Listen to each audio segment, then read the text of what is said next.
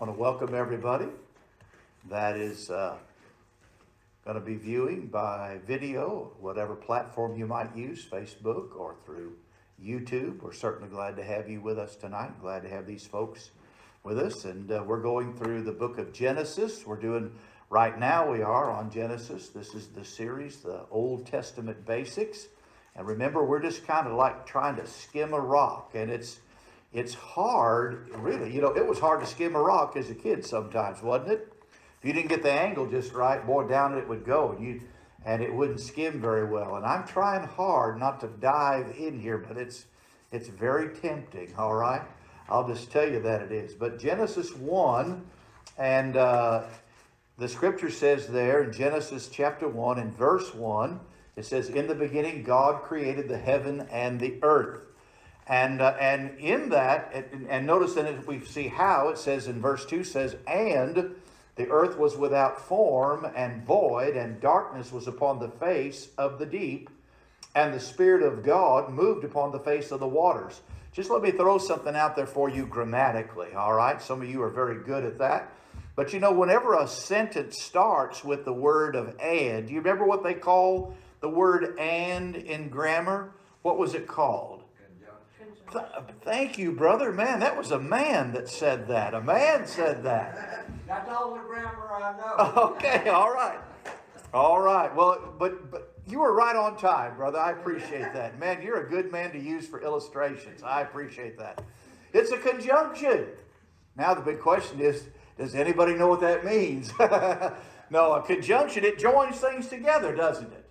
All right, so when you see a verse starting with the word "and," it's joined to the preceding verse. And each of these, as you go through chapter 1, that's what you'll find. Notice, look at verse 3. Verse 3 starts with "and." Verse 4 starts with "and." Verse 5 starts with "and." Verse 6 starts with "and." I mean, it's all the way through, showing us that each of these days were, in fact, a 24-hour day. So it's we not only know that because of the wording that is used, the evening and the morning were the first day, but the fact that grammatically we find it here, the word "and."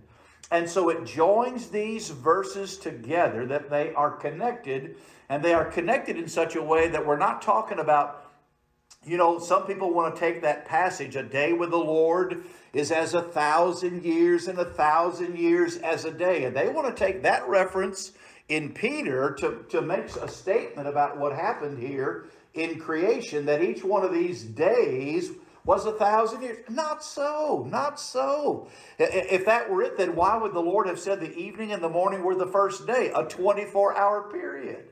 So we have the benefit of not only the language that is used, the "and" the "day," but also, if you will, the grammar that we find here. All right. And so we know that in the beginning, the Lord created the heaven and the earth, and it tells us how here in these following passages. And so it makes a declaration, and then the subsequent passages are all there to explain what was the procedure, what was the order in which things were created.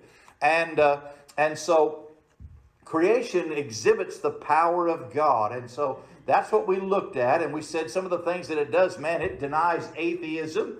It denies polytheism. It denies fatalism. In other words, that all this happened by chance. You know, people say, well, you know, the evolutionist says, well, it was the Big Bang Theory. There was some stuff out there and it went together, you know, and it banged together. But my question is, where did the stuff come from? All right. I mean, you know what they used to think a long time ago, and I mentioned this after church the last time we looked at this. They used to believe in something called spontaneous generation. In other words, that life actually came from something that was dead, and that they used meat, a piece of raw meat or a meat that was going to spoil, as the proof of that, because they couldn't figure out where the flies came from and the larvae that was found on the meat. And so somebody got clever and said, man, let's put this stuff in a jar, and I'm going to put I'm going to put some fabric over this and screw the lid down on it, and then we're going to let that meat rot and see what happens. I want to see if these bugs appear inside the glass jar. In other words, they had no access to the meat. I want to see where it comes from. Does it really come out of the meat? Gosh, I'm glad they didn't find it like that. I'd hate to be thinking that we're eating vermin all the time. Amen. Now, and I'll just, just so that you won't be disappointed, there's a certain amount of dead things in the grains and cereal and all, I don't know who decided on how much is enough of that, but I don't eat much cereal as a result, all right? But nonetheless, so what happened over time? Where did those larvae come from? They came from flies that landed on that material that was saturated with the odor of that rotting meat, and those flies laid their eggs and larvae appeared. And so it refuted the idea of spontaneous generation, because we know that life doesn't come from dead things. It doesn't. Except it be the miraculous, like Aaron's rod that budded. Amen. Hey, when a limb is taken off of a tree, it's no longer part of the living. And but Aaron's rod budded because that's the way God wanted it to be. Amen. And a symbol there of resurrection and so forth. And so the fatalism that all this happened by chance. Man, that takes more faith to believe that than it does to believe the Bible. And so certainly it denies evolution with its doctrine of infinite becoming. I just need more time, more time, more time. Well, the Lord did this in just a week. Amen. That's how long it took. Each day he created something. Day 1, light was spoken. Day 2, waters divided. Day 3, dry land and seas appeared. Day 4, sun, moon, and stars were made. Day 5, fish and fowl multiplied after their kind. Day 6, both beast and mankind were made. Now look over there with me. I asked you to go to chapter 1. Now look in verse 26. Notice what it says. It says, and God said, let us make man in our image after our likeness, and let them have dominion over the fish of the sea, and over the fowls of the air, and over the cattle, and over all the earth, and over every creeping thing that creepeth upon the earth. This is the reason why, to some measure, when the deer see you or some other animal, typically they cower, they move away. They're very cautious because they have the dread of man on them. Now, my wife doesn't think that's true when it comes to roaches. They're not afraid of anybody, all right? I agree. And so I tried to tell her that they have the fear of man, and she said, no, they don't. And so anyway, I'm going to stick with the Bible, all right? And so we have dominion, exercise dominion over those things. And so notice verse 27. Now it says, so God created man in his own image. In the image of God created he him, male and female created he them. So here again we have one of those broad statements, and then we're going to find out as we go down through the rest of the chapter, into chapter 2, how did that creation take place? There's a little more detail here than just he created the animals and they multiplied after their kind. And he told the fish multiply and they multiplied after their kind. There's a little more detail here because man is the crown of God's creation. Man is the crown. And so what I want you to go to chapter 2 with me and let's see this. All right, look in verse 1. Notice what it says. Thus the heavens and the earth were finished. This is almost like a summary, and all the host of them. Now stay with me on this. Now listen, chapter 2 is not a continuation of the creation story, but rather it's a second accounting in part on the condition of the earth and from whence man came on the 6th day. It's a further explanation. It's another accounting of what has taken place. But it's not a continuation. This is not a longer period of time when this happened. And so notice how it puts this. Thus the heavens and the earth. Heavens, now it's plural. All right? And all the host of them. What's the host? The host are all the stars and things. Now, there's more than one heaven, right? Say, how do you know that? Well, it says heavens right there. So that S on the end means plural. Well, let me just throw this out here to you. The first heaven is the heaven here where the birds fly and the airplanes move around. These are considered the heavens right here. When you look a little further than that, you find where the firmament showeth his handiwork, right? And so the heavens declare the glory of God. Well, which heaven is that? That is the heaven, the celestial heaven, where the sun, moon, and stars reside, where the planets are, the galaxies, and so forth. So we got the ones where the birds and airplanes fly around and the bugs fly around. We've got the one where the sun, moon, and stars and all them occupy. And then you have the third heaven, according to what Paul said in 2 Corinthians over there in chapter 12. He said he was taken up in the spirit, if you will. He didn't know whether in the body, out of the body, to paradise in the third heaven. He went to the third heaven. So if there's a third heaven, there must have been a 1 and 2. Well, the first one, where the birds fly, where the bugs fly. The second one, where the sun, moon, and stars are located. And the third heaven is where God lives, out there. All right? And so we have the Word of God on that. Now, I'm just telling you, I believe that. I believe it. You say, why is that? Well, because I really wish they'd put a pirate on here. I'm tired of that woman telling me what to do. All right? And I'm just going to leave this off sometime. I think that's what I'm going to do. You know, there was a little boy at church. Every time he saw something at church, he asked his mother, what does that mean? And she told him. And one day the little boy saw the preacher take his watch off. And he said, Mama, what does that mean when the preacher takes his watch off? And she said, not a thing. Doesn't mean anything, you know. Anyway, you'll get that. I may have to. That's a Social Security joke. You get it when you're 65, all right?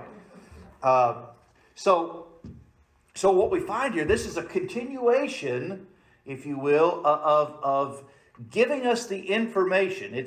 I should say it's not a continuation of creation, but it is an accounting of what God did, all right? And so all the host of them. So it includes all the galaxies and things that we have seen. But understand this, the earth that we're going to read about here that was back then is not the earth that we have today. Something happens between that earth of creation and the earth that we are in now. You see, in that earth, it had never rained. Look at it with me. Notice what it says. Look in verse 4. These are the generations of the heavens and of the earth when they were created in the day that the Lord God made the earth and the heavens, and every plant of the field before it was in the earth, and every herb of the field before it grew. For the Lord God had not caused it to rain upon the earth, and there was not a man to till the ground. So we're talking about a time before there was Adam and Eve, before there was male or female, before there was a man. And so you think about it. Notice what it says, man. I mean, you know, it had never rained, and the climate existed. Look at verse 6. It says, but there went up a mist from the earth and watered the whole face of the ground. So there must have been, this is a 25-cent word, the hydrological cycle. What happens? The sun comes out, causes the waters to evaporate. They rise, build up in the clouds. The clouds get dark with moisture. When that moisture is heavier than the gravity, what do? Down they come, all right? When it saturates that cloud, down they come. And comes the rain, which lands on the mountains and fills the streams and so forth. That goes out to the sea where the sun can bake it again and evaporate it, and up it goes, all right? That's that cycle. Well, there must have been enough difference between the evening and the morning being the first day that it created a little bit of an imbalance there, for lack of a better word. But climate-wise, there was enough of a difference to where there was some dew that was going to be on the ground. It was a mist, the Bible says. It was not a river, but it was a mist. All right? And just let me throw this out here for you. We'll get maybe a little more detail on this. Do you know what they have recently found? I say recently. Scientists have discovered, do you know what? That there's more water down below around 450 miles down. That's about 8 times further than the deepest well that's ever been drilled. But there is water down there, and that water is, if you will, is embedded in the things that are down there in that material that's down on the on the inside of the earth. And I just think that's interesting when you hear about that the fountains of the deep cracked open. I think part of that water, you say, well, how much water they found down there? Do you know that they believe that the combined total of that water is far greater than all the water in all the oceans on the planet right now? I read it, and they said science has proved that. So science is good for something. Amen. It's just all the time catching up with the Bible, but I do think that's where that water came from when it says the fountains of the deep cracked open. But think about it. Back in those days, there was no pollution. There were no earthquakes, no tidal waves, no floods, etc. No corruption of any kind. There was no sin. And there was no death. I mean, you talk about a perfect place. It was perfect. Now think about, and as such, it's no wonder. Look in chapter 1. Look at verse 31. It's no wonder the Lord said this. Remember, when he would create something, he saw it and he said, man, that was good. That was good. That was good. All the things that happened on those days, that was good. But look at verse 31 of chapter 1. And God saw everything that he had made, and behold, it was very good. It was very good. Amen. And the evening and the morning were the sixth day. I mean, hey, he said it was very good when he got done, because we know on the seventh day, he rested from his labors, if you will. All right. So think about this for a minute also. You know, what are fossils? What's a fossil? It's not the person sitting next to you on the pew, okay? All right. I just said that before any of you decided to try to say that, okay? It's not. That's not what that is. What's a fossil? Did you raise? This is like an auction, brother. Yeah, it's like an auction. I figured that's a bid right there. You was going to answer the question. Would be like correct definition, but Well, just what's a fossil?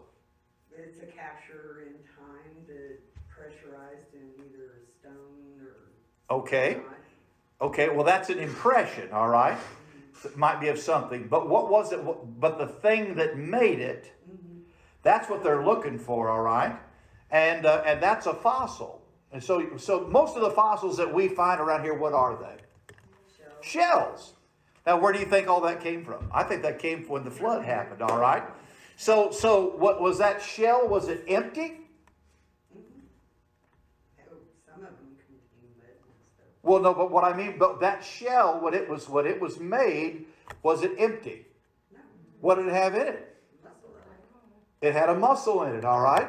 It had a muscle in it. Was that thing dead or alive?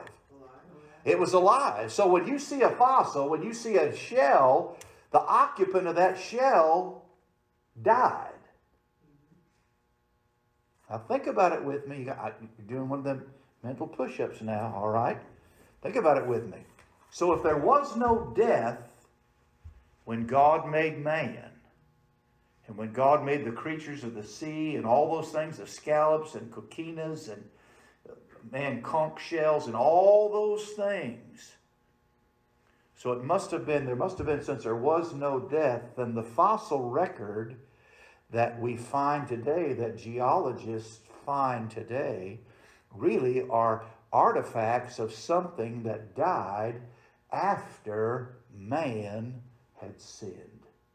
Because we know this, according to Romans chapter 5 and verse 12, it says, wherefore as by one man sin entered the world, and death by sin. So that death passed upon all men, for that all had sinned. You see, prior to Adam, if you will, prior to that death, prior to that spiritual death, that death that took place, there wasn't any death. And so those fossils, so that has a lot to do with the geological record that's out there, because they try to use those things to justify their atheistic feelings, their evolution, which is nothing more than a working hypothesis for an atheist. And that's why they cleave to it. So the creation of man in his original condition. I mean, I think that's pretty cool when you think about some of the things that are there. It's sort of like dominoes. Have you ever seen those people set those dominoes up? They put them all up out there, and you know, they push one over. Next thing you know, brrr, I mean, they make all these kind of things. over in a few seconds. It took all that work to do all that. But the thing about when you push over a domino, when you push over some of the things biblically, sometimes you don't realize all the things that you're going to touch on the way before that little activity ends. And so as we look at this, I mean, all these things should do is nail down and confirm for us the validity and accuracy of what Moses wrote here under inspiration. And we already know the Lord Jesus validated these first 5 books when he said, hey, if you had believed Moses, he wrote of me, but since you're not going to believe him, you're not going to believe me. I mean, if Moses was in error when he wrote, the Lord would have never used that as a reference to something about him. And so that's why these first 11 chapters in the book of Genesis are so vital. They are so vital. And so let's look at this. Let's go on then. Notice what it says. Look in verse 7. Notice what the Bible says here, all right? The creation of man in his original condition now is outlined for us here. The Bible says, and the Lord God formed man of the dust of the ground. And so he's got dust for a body. Now dust, that word used there, it means the smallest particles, all right? And so dust for the body, and they have proven that the chemical, again, science is only catching up, the chemical composition of a human body, it has certain minerals in it, certain metals in it. And I was talking with someone, I think it's like maybe you're totally, if you were to break us all down into all those things of all the substances and all the elements, I think they said that somewhere I think we might be like worth $1.75. Maybe under the current administration, with inflation being what it is, it might, some of us might just be $1.25 now. I don't know. All right. But if you were to take all the things that are in us, but they have proven, that, and what do? You go back to dust from whence you came. And because now, and what's interesting is when you think about the composition of rocks, and you think about the composition of some of the things that form out here, that are out here in the mountains and so forth, they have a completely different composition than what we have. And yet we know that they are derived from the same sources. All right? It all depends on what the maker was trying to make. The right combinations of things. I mean, ladies, you do that with recipes all the time. 2 people can take the same recipe and sometimes come out different. But the Lord maketh no mistake. Amen. He makes no mistake. So there's dust for the body, and then we're going to see there's divine breath for the soul. Notice what it says, and breathed into his nostrils the breath of life, and man became a living soul. But notice something. It says he breathed into his nostrils. So what does that tell you about what happened? What that tells me is that when God formed the body of Adam, it was all ready to go, but it was lifeless. Had all the organs, had all those things, but it didn't have that spark of life in it. It did not have it. And it's not something, it's not an image of he's going to get down there and do like CPR and blow in his mouth and his lungs inflate. That's not what happened, all right? This is the term that he breathed into his nostrils, the breath of life. And God is life, all right? And the breath of life, he came into him. And what did he do? And man became a living soul. That was different than what happened with the animals. And so I just have to throw this out here. I'm sorry, that little movie by Disney or whoever it was, all dogs go to heaven. Sorry. They don't have a soul. Men and women, mankind, have souls that's made it how? What did chapter 1 say? Chapter 1 verse 27, so God created man in his own image, in the image of God created him. How is God? What kind of being is God? He is a triune being. Right? God the Father, God the Son, God the Holy Spirit. 3 persons in one. You and I are a trinity, if you will. We are spirit, we are soul, and we are body. And that's what happened here. And when man became a living soul, he got that never-dying soul from God which means that he's going to live somewhere in eternity forever. But it's all about location, location, location. Because God is never dying, neither is man. You know, people want to say, some of the cults out there want to say, well, you know, when you're dead, you get annihilated, and that's all there is. You just, you know, you just go to dust, and you don't have any remembrance of anything more, and they misconstrue a lot of scriptures, and they take things that David said, and the like, and they twist all that around.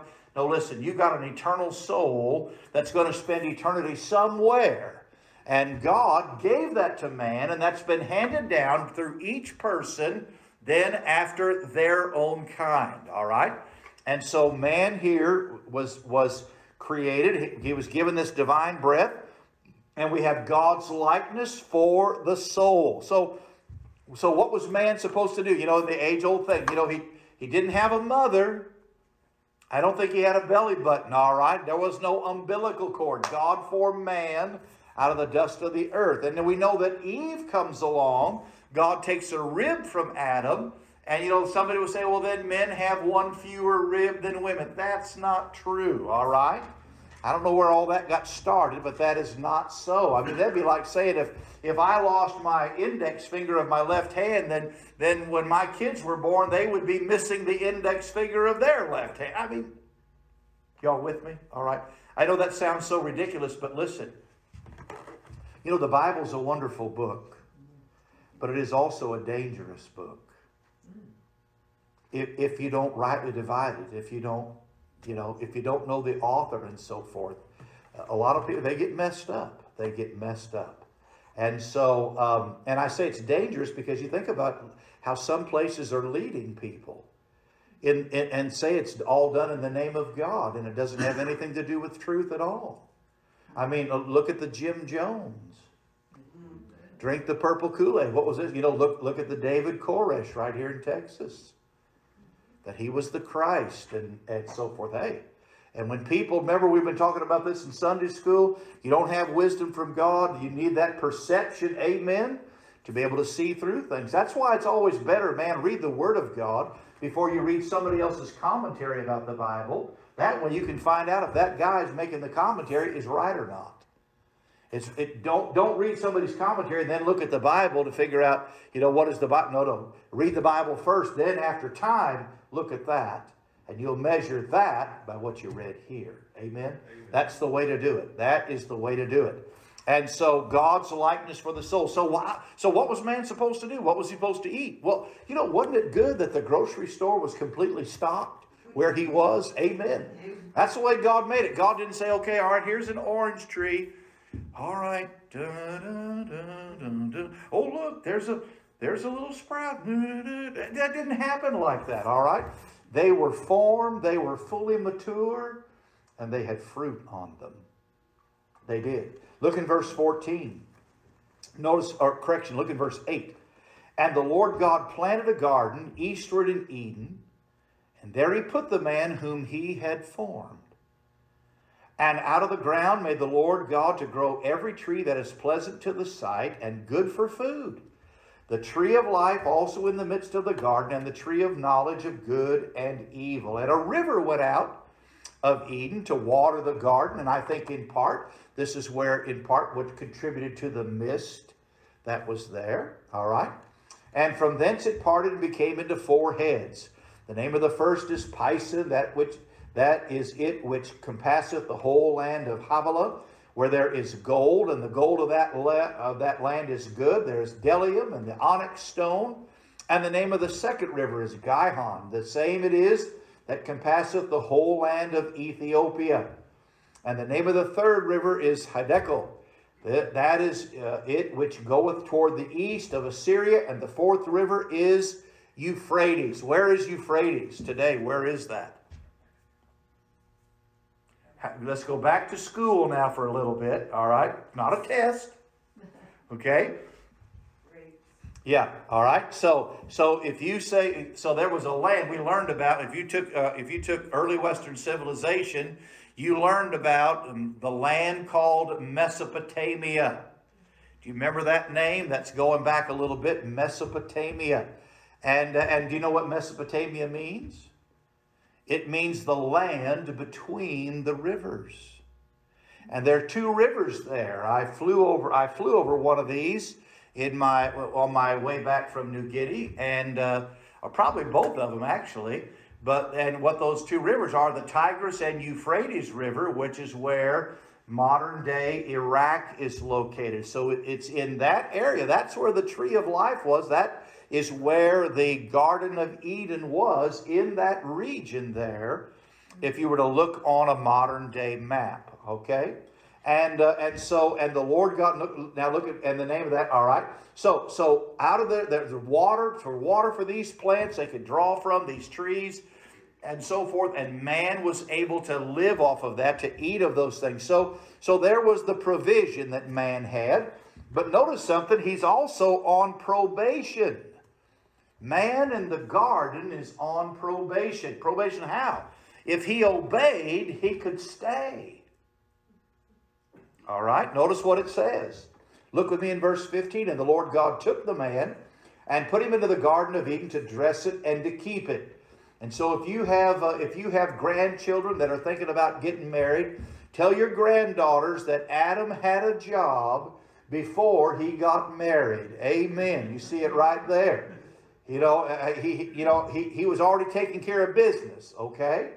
And so he had a job, and his job was to dress and keep the garden. And the Lord God commanded the man, saying, of every tree of the garden thou mayest freely eat. Hey, man, you can go shopping.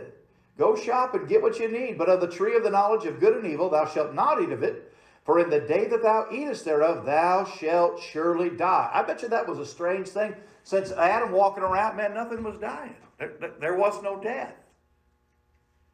And and notice what it says. And so here, man is on probation as long as he was staying there, and he himself was neither good nor evil. He's kind of in this state of innocence, if you will. Again, it's on probation. It's like I told someone today, as a matter of fact. I was speaking with them on the phone, and I said, sometimes we think, particularly we think about children or young people or whatever, and if they show us some spark of life and they obey their parents and so forth, we think that they have virtue. A lot of times, that's just innocence. It just hasn't been put to the test yet.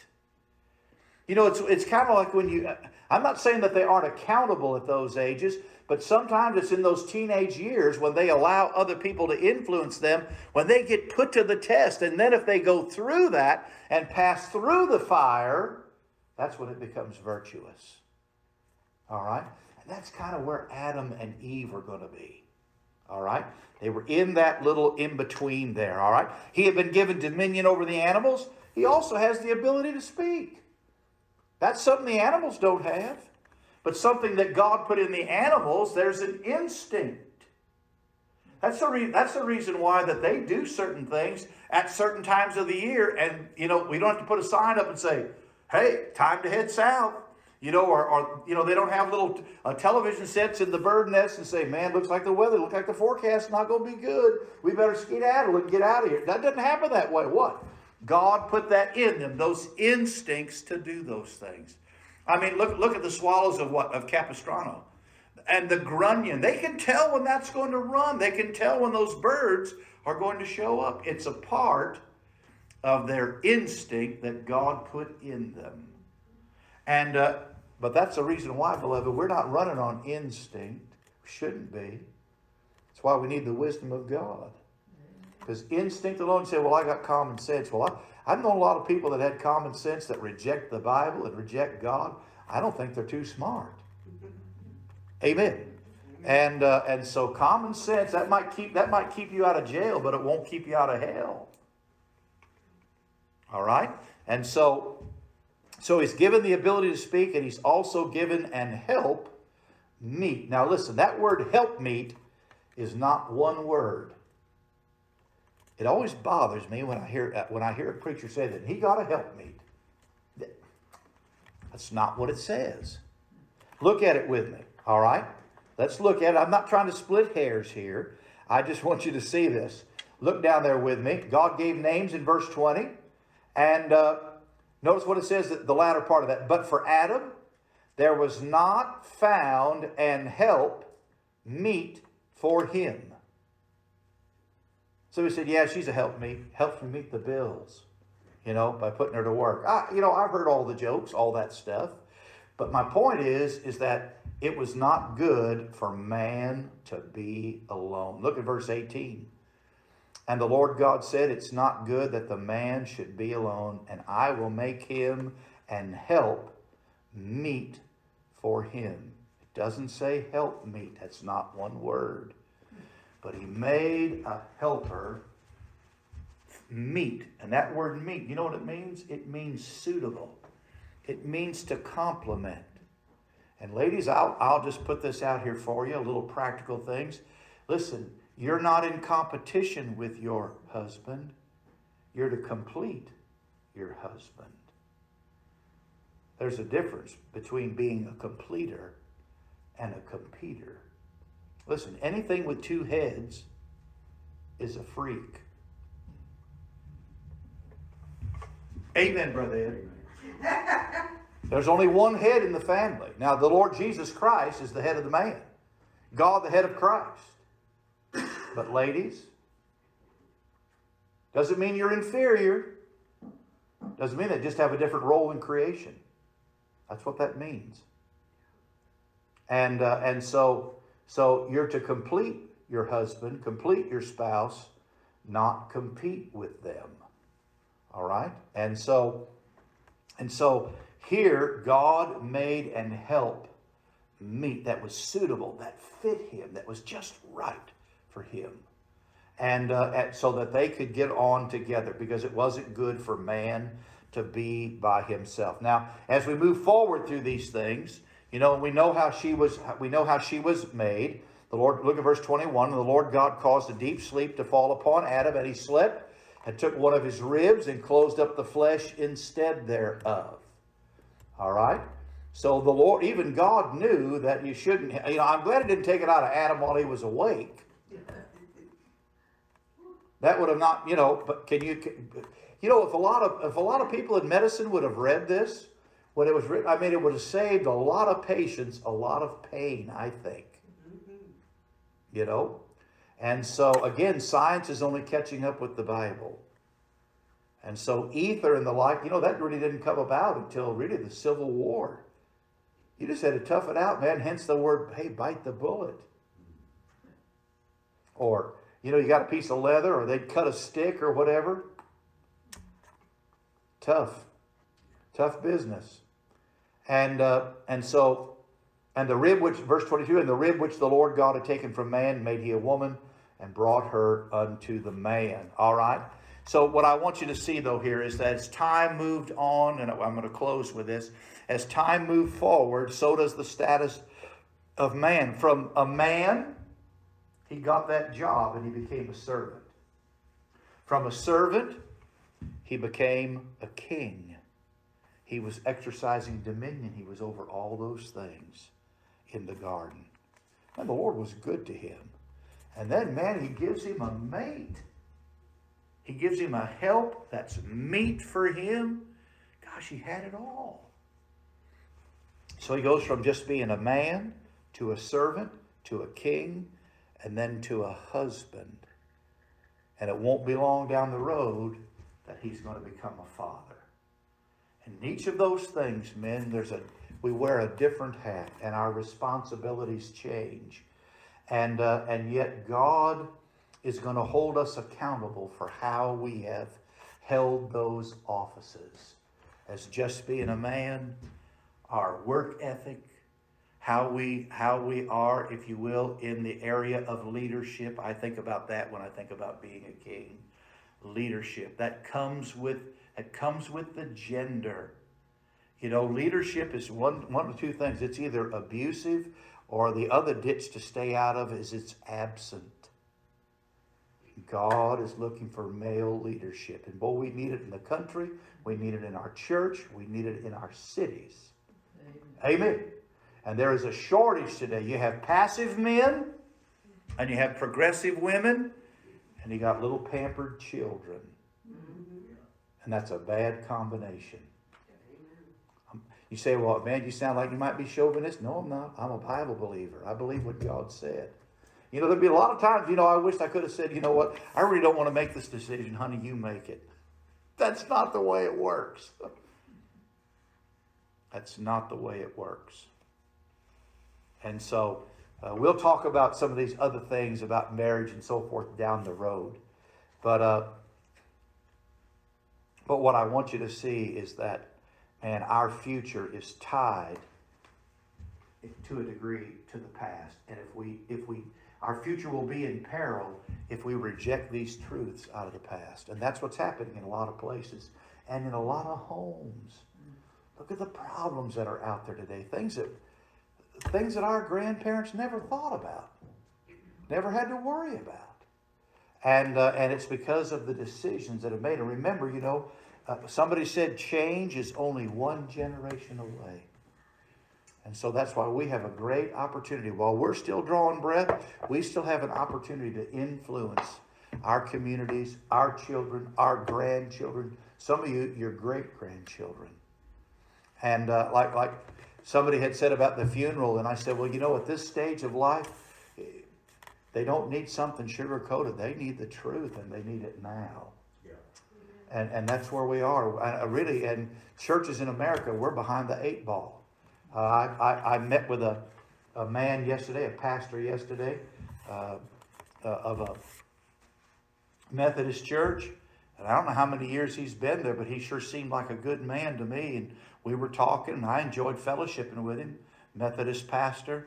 And he said, but it looks like I'm going to be on my way out. And he said, this is not the way that I wanted to leave. And I said, what and basically what's happening, he said the Methodist church, he said, we're dying. And not just them locally there, he said, but we don't know. He said, we're lost. We don't know where we're going. Speaking about the denomination. And I said, well, I know what I read. And he said, well, don't go by what you read. He said, but I'm just telling you, he said, right here, right now, we're having to make a decision. I'm meeting with the board. And because they're thinking about embracing the LGBTQ. And they want him to be a part of that. And he just can't do it. And he's really not ready to retire. He's really not ready to move on. But he may have to. Anyway, it's a shame. But that's a little benchmark of where we are. God help us that we hold fast to some truths right here. Amen. Amen. Scripture says this. Prove all things. Hold fast to that which is good. And that's what we need to do, to find the balance in these uncertain times. Amen?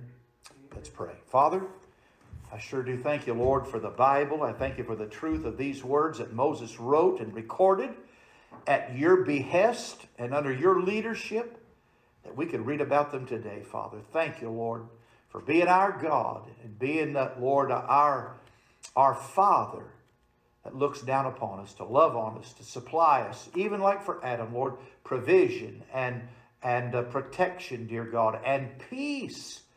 The things that Adam was enjoying, Adam and Eve had that opportunity. Lord, I pray that you'll bless our people this week. God, keep them safe. And I pray that you'll supply their needs, and I ask that you'll watch over them tonight as they make their way home. Bless the folks that'll be watching tonight, and those that have been listed on the prayer request. God, touch them, Lord, we pray. And we'll give you the praise for it in Jesus' precious name. Amen. Amen. Thank you for being here. I so appreciate it.